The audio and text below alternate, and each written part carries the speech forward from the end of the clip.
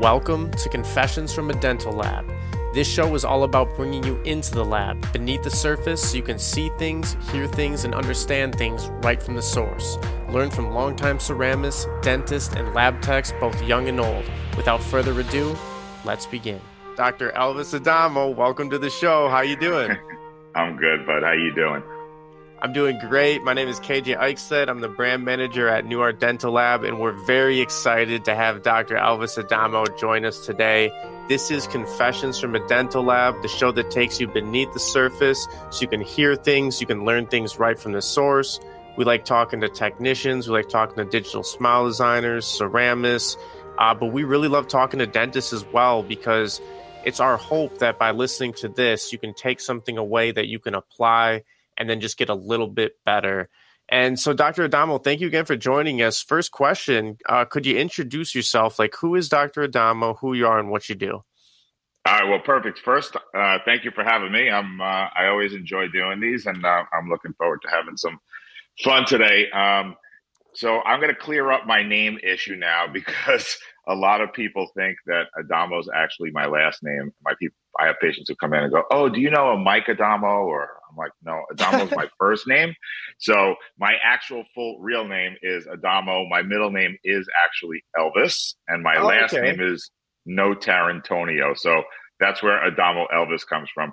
I was a big soccer player when I was young, so I wanted to be like a Brazilian soccer player with one name. So I just went by Adamo, and it was fine. Nobody could say my last name anyway, and it never fit on the back of my jersey because it's too long. So I just went with Adamo, and as I got older and I started to appreciate my middle name, which I didn't love my middle name when I was growing up, but now I'm a huge Elvis fan. And so that kind of got started with my first email, then my Instagram, and now it's kind of my household name, I guess. Yeah, that's really interesting. You made me think of a few things. First of all, Giannis Antetokounmpo, he's in Milwaukee, and we're right outside of Milwaukee. So his name is tough to fit on the back of the jersey. But have you ever heard of the soccer player Adama Traore? I think he just has Adama on the back. It's not quite Adamo, but just kind of. Oh, that's funny. I have not. Yeah, that's funny. He's in the Premier League. Let me see real quick. He's on Wolverhampton, so he's pretty good. Okay. But, okay. Yeah, I used to play FIFA a lot, and that's just who you made me think of. So that's great. Yeah, Dr. Adamo, where are you calling from? So I am in Long Island, New York. I practice in a town called Huntington, which is about halfway out on the island. I would say probably 50 miles from Manhattan, and maybe a little less, and then the same out east on the eastern end of Long Island. So I've been here all my life. I live in a house 5 blocks from the house I grew up in. I went to Stony Brook Dental School, which is 7 minutes from the house I grew up in.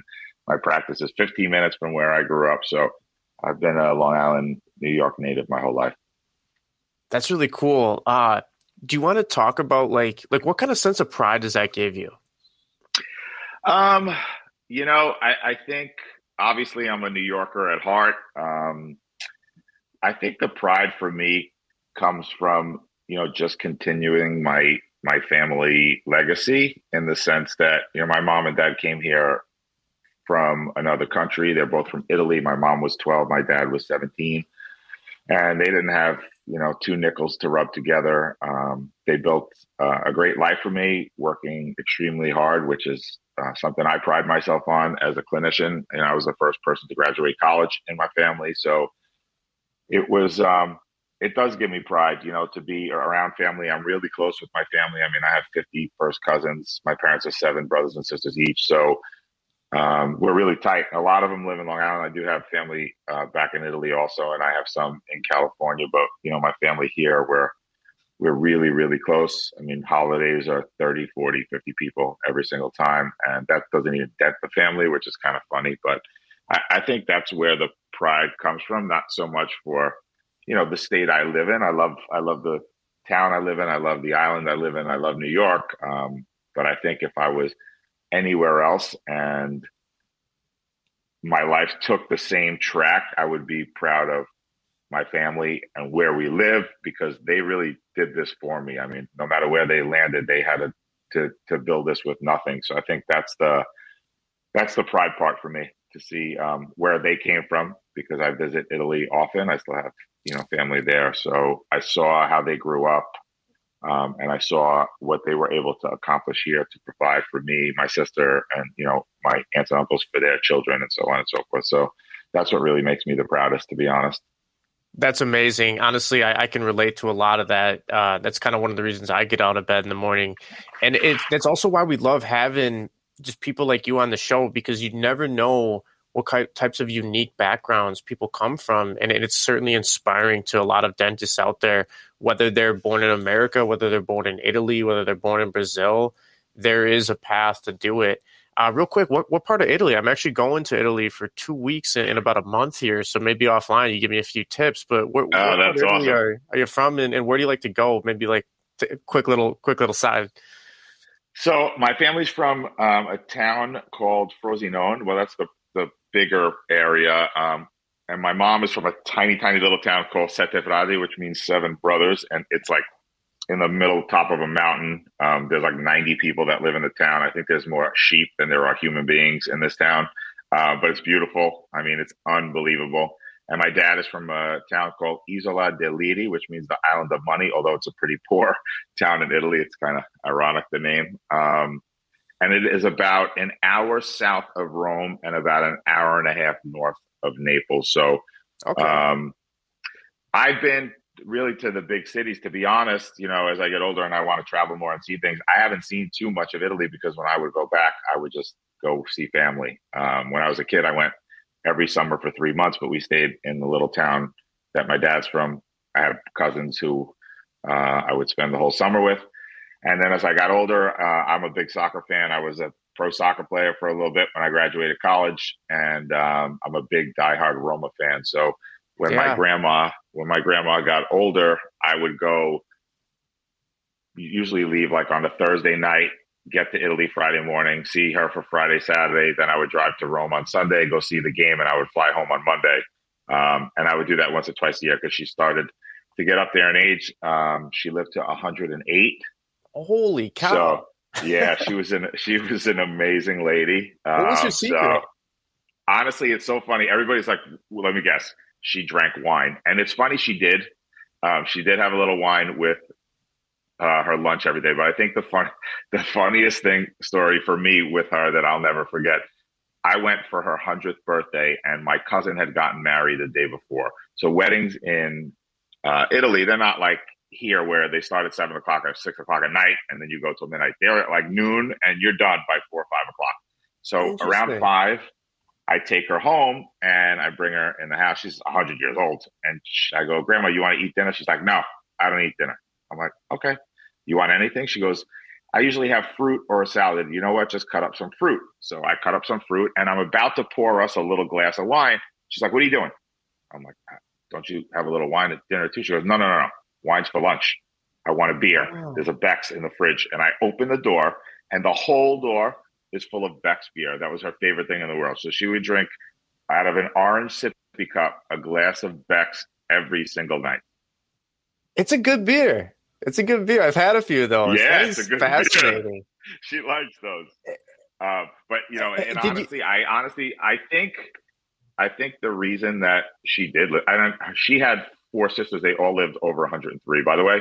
Um, That's for unbelievable. me, the main reason I don't remember, we never bought anything when I went to Italy in terms of food. Like if I wanted tomatoes, she picked them because she grew it. If I wanted eggs, we picked them from the chickens. If I wanted chicken, she killed the chicken and we ate it. Like there's no processed anything, homemade pasta. Like, and if I eat certain foods here, I feel like I'm going to explode. But if I eat the same thing there, I can eat 25 pounds of it. So I think the additives, the chemicals, the preservatives, she never ever bought anything at all. I mean, we made everything. So I think that's a big thing with pace of life. I think is important, but also I think the natural foods and no additives and preservatives are huge. Yeah, I would imagine that's a huge reason. Probably has a lot to do with like the family as well. Just like having, getting to see all you guys blossom and stuff there. That's like something to get you out of bed every day as well. Real side note, did you ever catch any I think Mohamed Salah played at Roma for a bit before he went to Liverpool and kind of ascended to one of these best players in the world. Did you ever get to see any games of him at Roma? So, on a side note, I'm a very emotional guy. I cry a lot, even though I might not look like I do. You're going to make me cry by saying that because that transfer, I wanted to kill myself.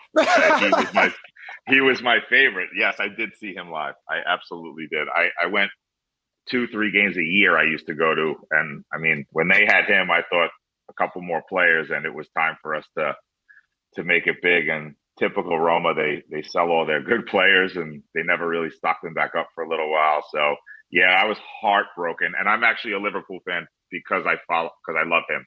I always enjoyed Premier League soccer, but I never really rooted for anyone.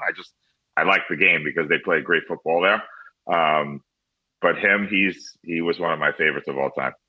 Yeah, I think it was just super cool to see a guy like, he kind of from Egypt too. So you don't really see that. Yeah. It's cool. Like, like the United States, we kind of have Christian Pulisic. But it's just like, we're not really like a powerhouse similar to Egypt or similar to Roma. Although Roma's had some nice seasons, I will say. Yeah, we could talk all day about this, Dr. Adamo, but let's bring it back for a sec. All right. How long have you been practicing dentistry, and can you tell us a little more about your dental journey?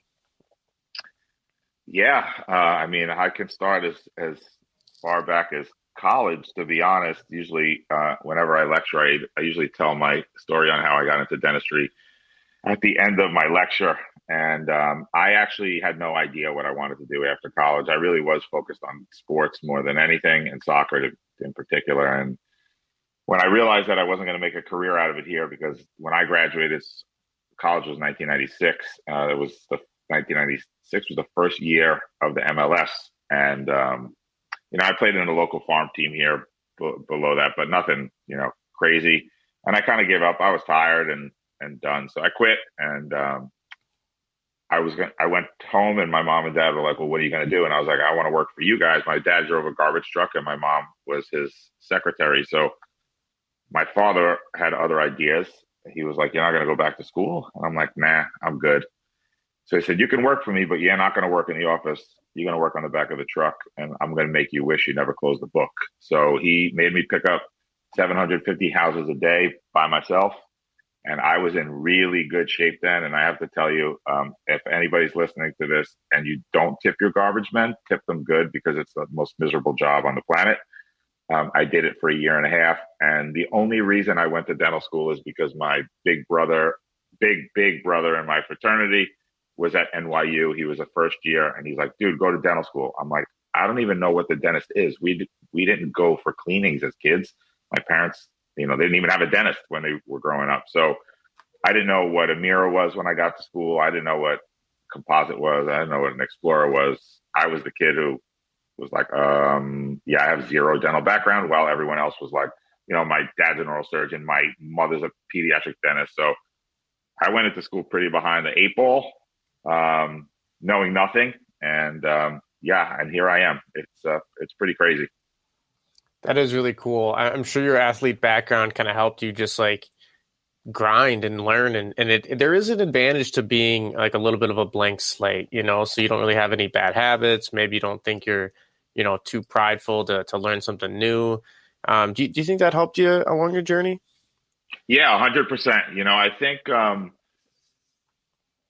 I honestly think that working on the back of the garbage truck taught me work ethic like no other. And I think when obviously as an athlete, I worked hard because I wanted to be the best. And when I was a garbage man, I worked hard. And then when I got into school, then I realized that I was way behind the eight ball, because a lot of these kids knew a lot more than I did before I started. So I had to work harder.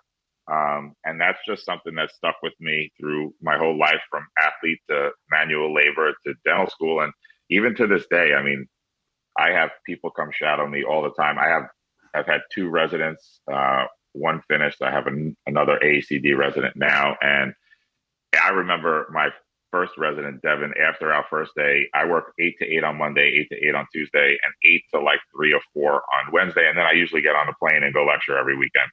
And at the end of the first night, she looked at me, and one eye was going left and one eye was going right. And she goes, "I'm not going to make it." I'm like, "You'll be fine. Don't worry." And after a while, she was great. She was amazing, but I don't think she realized the amount of effort that I put into each day, trying to balance lecture and travel life and a crazy, crazy busy dental office. I mean, my schedule's booked for till July at this point. So it's hard. It's a lot, but I think with not a good work ethic, I would have failed, and that's not okay with me. So it's something that I've taken over the years, and I pride myself on work ethic and giving your all.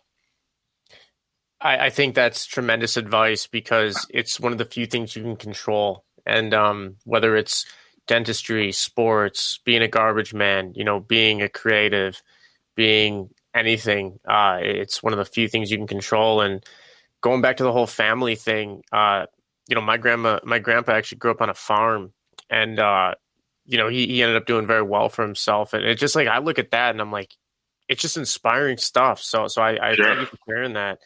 How about this? You definitely talked about some of this, but I'd like you to maybe take this in any direction you'd like, Dr. Adamo.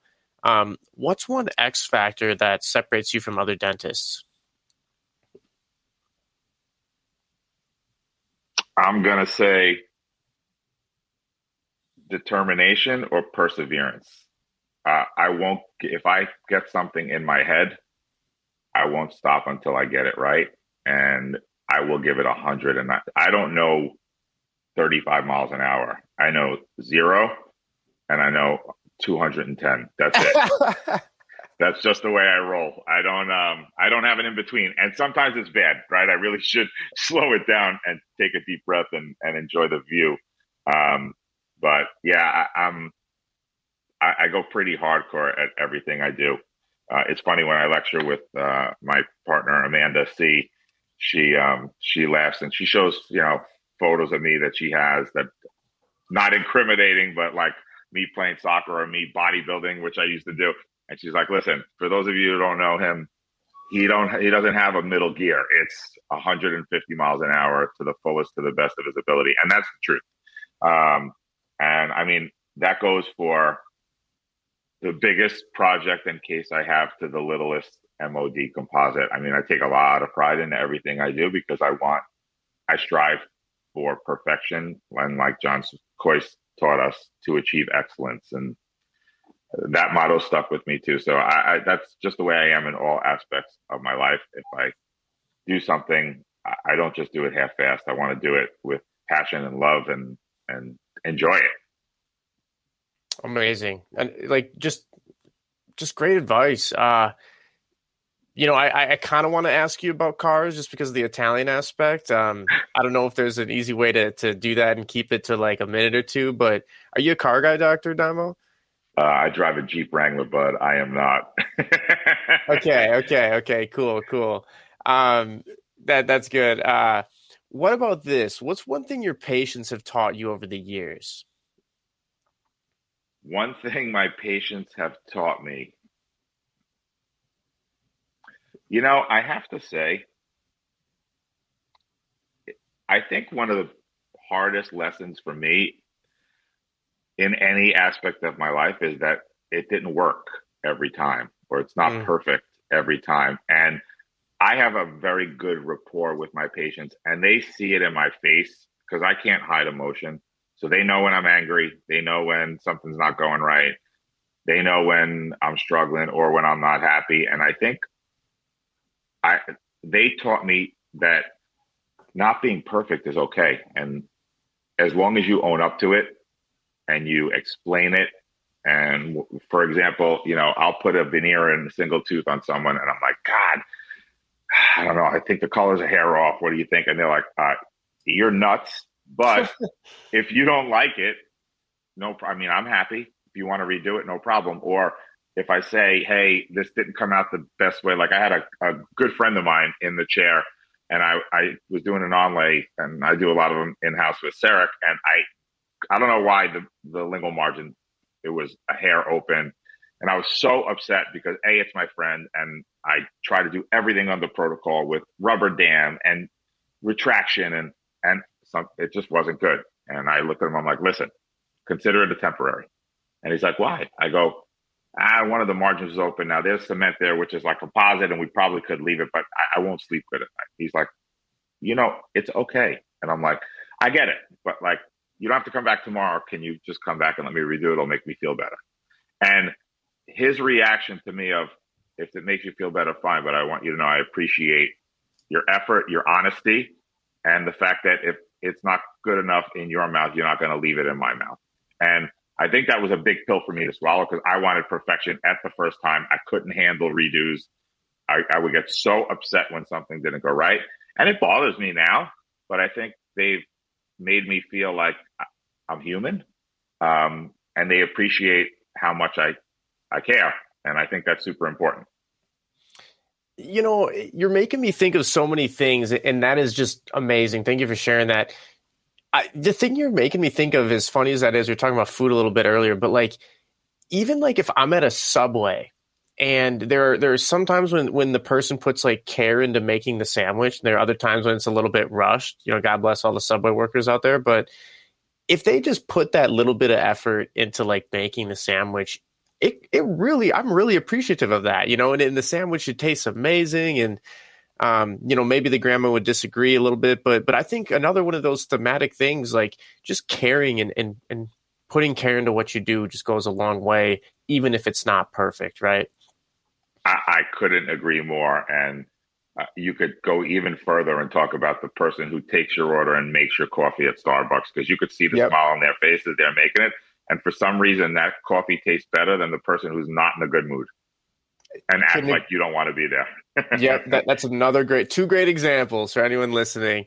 So that kind of leads into my next question a little bit, because it might go along those lines of, not being perfect the first time, despite how bad we'd like to be perfect. But how important is it to work with a good dental lab, and why is that so important for dentists? Oh, wow. You asked my favorite question. And it's funny. I forgot last weekend in my course in Charleston with Amanda, we have a veneer prep and temp course. And obviously we show a lot of cases. And I gave an example of a case I did with a certain lab, and I obviously will not mention any names. And it was beautiful. And I gave one of my really good friends the lab information. And she used the lab and then called me up and was freaking out. There's no way they gave me the same ceramist. Your work looks so much better. And I called the lab because I'm friendly with them. And they're like, no, it was the same guy, but you should see what we got. And it was really hard for me to tell her. And what I tried to tell everyone in the class is, you could get any ceramist you want. I mean, I've seen people who use ceramics that I do and their work does not look like mine. And I want to attest that to the fact that, hey, I need to give my lab great impressions, great photos, enough room, and so on and so forth. If I don't, you guys are not going to have what you need to produce stellar results. And what's going to happen when it comes back? The doctor's going to blame you when the reality is it's their fault. So I used to be a CEREC trainer back in the day. And you remember when CEREC first came out, everyone was like, they're ugly, they're ugly, they're ugly. And I used to argue with everybody. And I would say, hey, let me ask you something. Have you ever seen an ugly PFM? Of course. Okay, have you ever gotten a crown back from a lab, a PFM back in the day? And you put it in, it looked good. And then you adjusted the occlusion and you threw metal. And what did you do? You blamed the lab and said they suck. Every single time. The truth of the matter is, you were the one who sucked because you didn't prep the tooth enough. So I never made an ugly CEREC because I always reduced enough for the computer to give me good anatomy because I had room. The same thing when I send stuff to labs. I tell every lab I use, if you don't like what you see, I'm begging you to send it back to me, because I'm going to be mad if you go through with it and don't tell me, and then I get garbage back because I gave you garbage in. But the reality is, unfortunately, you guys take all the heat for the mistakes that we make. And I think when dentists start to realize that, they're going to be better, get better work, and have better relationships with their lab, because you guys can only do what we give you. And that was the actual easiest pill for me to swallow. And I think CAD/CAM dentistry had a lot to do with that, because my CEREC machine never talked back to me. or never told me, you know what, you under reduced or you didn't do. I learned it the hard way when stuff was breaking. And then I went back on the computer. I'm like, oh my God, I only had 0.9 reduction here. And I used feldspathic. Of course it's going to break, right? So I think that made me a better dentist. But I think once, and again, for me, it was fast. But once a dentist could get over the hump and say, you know what, without my lab, I'm nothing. And I praise my labs all the time. I worked with the best ceramist on the planet, in my opinion, for 13 years of my career. And unfortunately, she passed away with cancer at age 51. She was working in the lab one day. She went blind. She Dang. went to the hospital and they found 7 lesions on her brain and stage 4 lung cancer. And she never smoked a day in her life. Her name was Hakshu Savercool. She was in San Diego. And I've never seen ceramics like this wonderful, amazing lady made me, and she made me look so good for so long. So I have a huge appreciation for any lab, especially the ones I work with, because they make me look better than I am. Now, on my defense, I want to think that I give them enough and good enough information for them to deliver what I know they're capable of. And I think that's a big, big problem in our field, because every dentist wants to blame the lab, that it's their lab's fault. And the reality is it was their fault from the beginning. And if you have too much pride to swallow that pill, well, then your work is never going to be good. And you're never going to find a lab, because the people I know that blame labs, and I know a lot of them, they juggle labs like oranges. I'm like, you really can't find one? It cannot be. How could it be that they're all bad? If you could take a step back and say, what the hell am I doing wrong for none of these people to give me the results I want? Well, maybe it's you. And most of the time it is. So wise. You're very wise, Dr. Adamo. It's just like another one of these thematic lessons. Cause it's like labs aren't perfect. Nobody's perfect. But the more communication you can provide to the lab from the dentist, it allows the lab to communicate better with the dentist and get those preferences down. And even just like take dentistry out of it, like life, whatever it might be, with the spouse, with a friend, like communication is one of those major keys. And another great takeaway. Thank you for sharing. How about this little bonus question? What advice would you give to just dentists out there looking to maximize success in 2023, 2024, and many years into the future? That's a great question.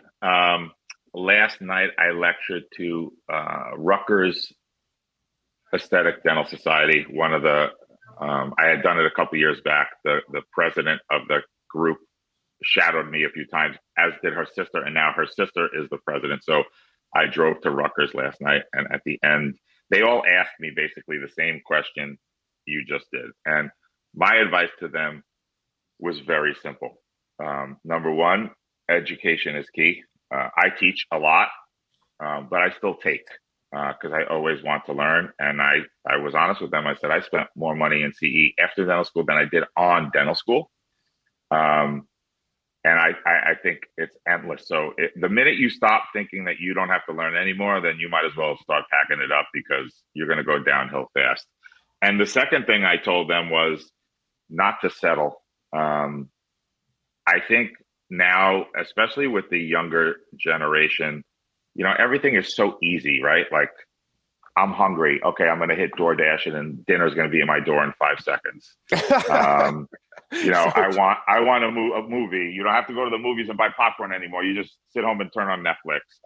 It's just too easy. Even I want to learn how to do crown lengthening. Let me just check out YouTube. That's a little frightening to me, to be honest. And they want fast. And when they come out of school, they're in debt up to their ears. And they're like, well, I'm going to take the first job that's going to offer me money. And they do. And then 10, 8, 9 years later, they're miserable. And I've seen it with people that I'm friends with. And the reason they're miserable is they're not doing what they love. They never educated themselves. They focus strictly on, I have to pay my loans off, and not, I want to go work for someone that inspires me, or shadow someone that inspires me, so that I could be better, and then either go on my own or join that practice and do the kind of dentistry that's rewarding. And I got lucky. I went into a fee for service practice when I first graduated, but I worked in other offices while I was moonlighting as a resident, and I wouldn't have lasted 10 seconds. I even had one of the owners tell me I quit after 3 weeks. He was like, "I'm surprised you made it three." And I was like, "What?" He's like, and he was honest. I love the guy. He was a sweetheart. He said, "Listen, I'm never going to do the stuff you want to do because my hands aren't that great, but I can get people out of the pain. And this is the kind of dentistry." And I respect that 150%. But he knew that I had other goals and visions, and I went for it and succeeded. And I see a lot of kids come out of school be like, "I'm going to take this job." I'm like, take a step back. Take a step back and really figure out what you want to do. Because if you go to work miserable every day, it's inevitably going to come home and make the rest of your life miserable.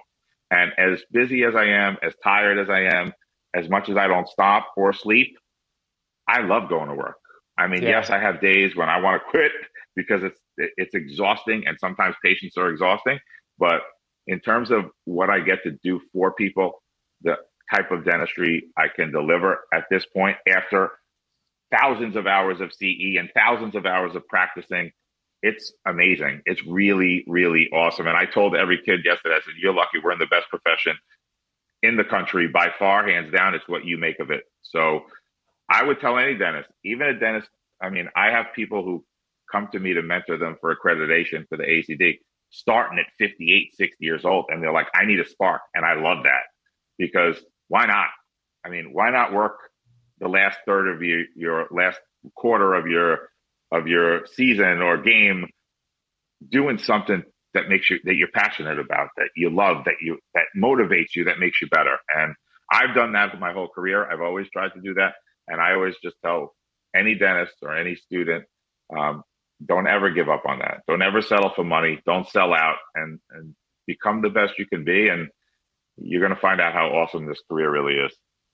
Amazing words. Just amazing, Dr. Adamo. That is you spoke about passion and loving what you do, and that trickling into every aspect of your life. Like I can feel it in this interview. And it's amazing how you're kind of like giving this advice on the next generation, and no matter how old they or young they might be. And that's what's so cool about this show. Like there are kids in dental school listening to this. There are established dentists listening to this, and even some retired ones as well. So I really appreciate that. Real quick, going back to mentorship for a sec, you're probably just a tremendous mentor to so many dentists out there. But did you have anyone that mentored you that comes to mind that you want to maybe say some words about or shout out for a sec? Oh, for sure, for sure. So there's a couple. I'll give you my three biggies that really, really, really changed my life. My first was Dr. Gary Alex. Dr. Alex is a very well-known clinician. He's retired now. He just retired recently. He practiced a mile away from me. And when I got into the practice I'm in, we had a study club, and I presented a case, and he pulled me aside after, and he said, "You have amazing hands. Your preps are beautiful, but you don't know shit." And I was like, "Oh, okay then." And he was like, "I want you to go to Dawson and learn occlusion, and I want to take you to the AACD to do cosmetics." So I did. And he really, really showed me the kind of dentistry that I want to do, because he was practicing it for years and years and years. And he's the most successful dentist in Long Island by far, that I know of. So he was the first. When I went through accreditation with the AACD, I met my accreditation mentor, who's now the fellowship chairman, Dr. Brad Olson. And it was funny because when I took his course to do accreditation, you had to take it as a prereq. I was sitting next to Hak Chu, and Hak Chu was his ceramist also. So during the course, there was 150 people in this class. He said, if you're looking for a mentor, go on the website and pick a name. I am unfortunately too busy, and I'm not taking on any mentees. So we were at a little, bonfire that night, and I was sitting next to Hak Chu, and Brad was on the other side, and he leaned over and he said, "I saw you in class next to Hak Chu today." And I said, "Yeah." And he said, "Are you going to do accreditation?" I said, "Yeah, I'm taking the written exam tomorrow morning." And he said, "Do you need a mentor?" I said, "Yeah, I know you're not taking any, but can you recommend?" He goes, No. You work with Hak Chu?" I said, "Yeah." He goes, "I'll take you." And I never learned so much especially in terms of aesthetics, from any one human being. The guy's eye is unbelievable. And I mean, it was the best thing I ever did in terms of my aesthetic dentistry. He was my accreditation chair, accreditation mentor, and my fellowship mentor. And the guy's phenomenal. So he was number two. And obviously, everybody knows number three, Dr. John Coyce, has been a pivotal part of my life since I started at the Coyce Center. And I did Dawson first, and then I went to the Coyce Center. And I enjoyed Dawson very much. But there's something about John as an educator, as a human being. He's one of the most special people that I've ever met. And we have a great relationship still. He invites Amanda and I to teach at the center a few times a year. And it's really humbling to teach at the place that you learned and stand on the other side of the podium that your idol stands behind every day. It's been truly a really, really amazing, humbling experience. So those are the three people that really changed my life in dentistry and guided me on a path that allowed me to get where I am. Wow. Thank you for sharing. Amazing interview. Dr. Adamo, any final thoughts today? The only thought I have right now is, when is Salah going to leave Liverpool and come back to Roma? But other than that, bro, I'm good. Yeah. How are they doing so far? You know what? They kill me because they play 3-4 games good. They're creeping up to make it into the Champions League, and then they lose some dumb game to somebody at the bottom of the barrel. And I'm like, how do you not hold it together for the easy game and you play well and you beat Juventus and you lose to like the worst team in the league? So I don't know. I'm not a huge Mourinho fan. I don't love him as their coach. I think he did great with other teams, but he's not doing it for me this year. But I just think they need better players too. I mean, they used to have a whole boatload of players that are in all the big names now. And if they were still on that team, maybe we would be something, but we'll see. Well, I'm looking at the table at the time of this recording. They have 47 points. They're in the 5th spot. So is it the top 3 make Champions League in Serie A? So top 4, they might be able to pull it off. We'll see. Oh, okay. Very cool. So it looks like right now they're in the Europa League spot. The good news is they're only 5 points behind Lazio in the number 2 spot, but it looks like Napoli's just running away with it. Napoli's unbelievable. But the fact that it's Lazio above them hurts even worse, because that's like, oh my God. I think I lost my appetite. I'm not even going to eat lunch today thinking about that. So, like, real quick, how is Napoli so good? Like, who do they have these days? I'm a little out of touch with the Serie A, but that's the funny thing is I think this coach put together a team of almost no names, and they play ball. Their big star came out of nowhere. He's 20 years old, from Georgia.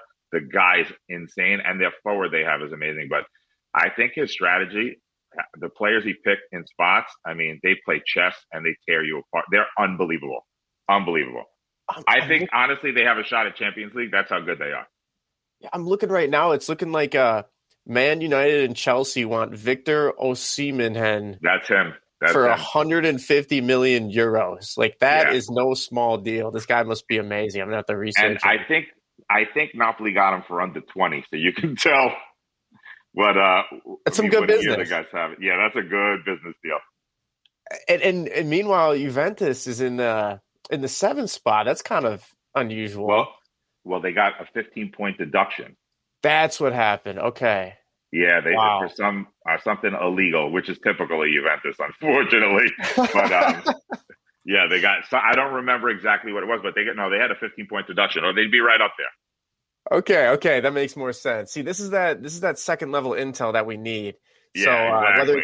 whether it's dentistry or whether it's football, whether it's soccer, whatever you like to call it, I love it. We appreciate Dr. Adamo today. Dr. Adamo, thank you for joining us. This has been another great episode of Confessions from a Dental Lab. I encourage everyone to text this show to a friend, and together we can all get a little bit better. Dr. Adamo, before we wrap up, what's the best way for people to get in touch with you?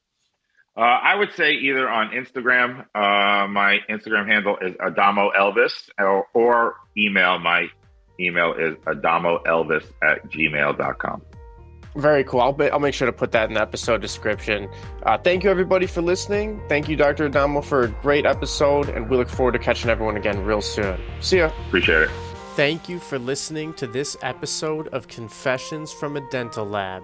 If you'd like to contact the show, simply send us an email at dentallabpodcast@gmail.com. You can also get in touch with us at life@newartdental on Instagram. Thank you for listening once again. We're on Apple Podcasts, we're on Spotify. Make sure to subscribe and tell a friend. And until next time, we're out.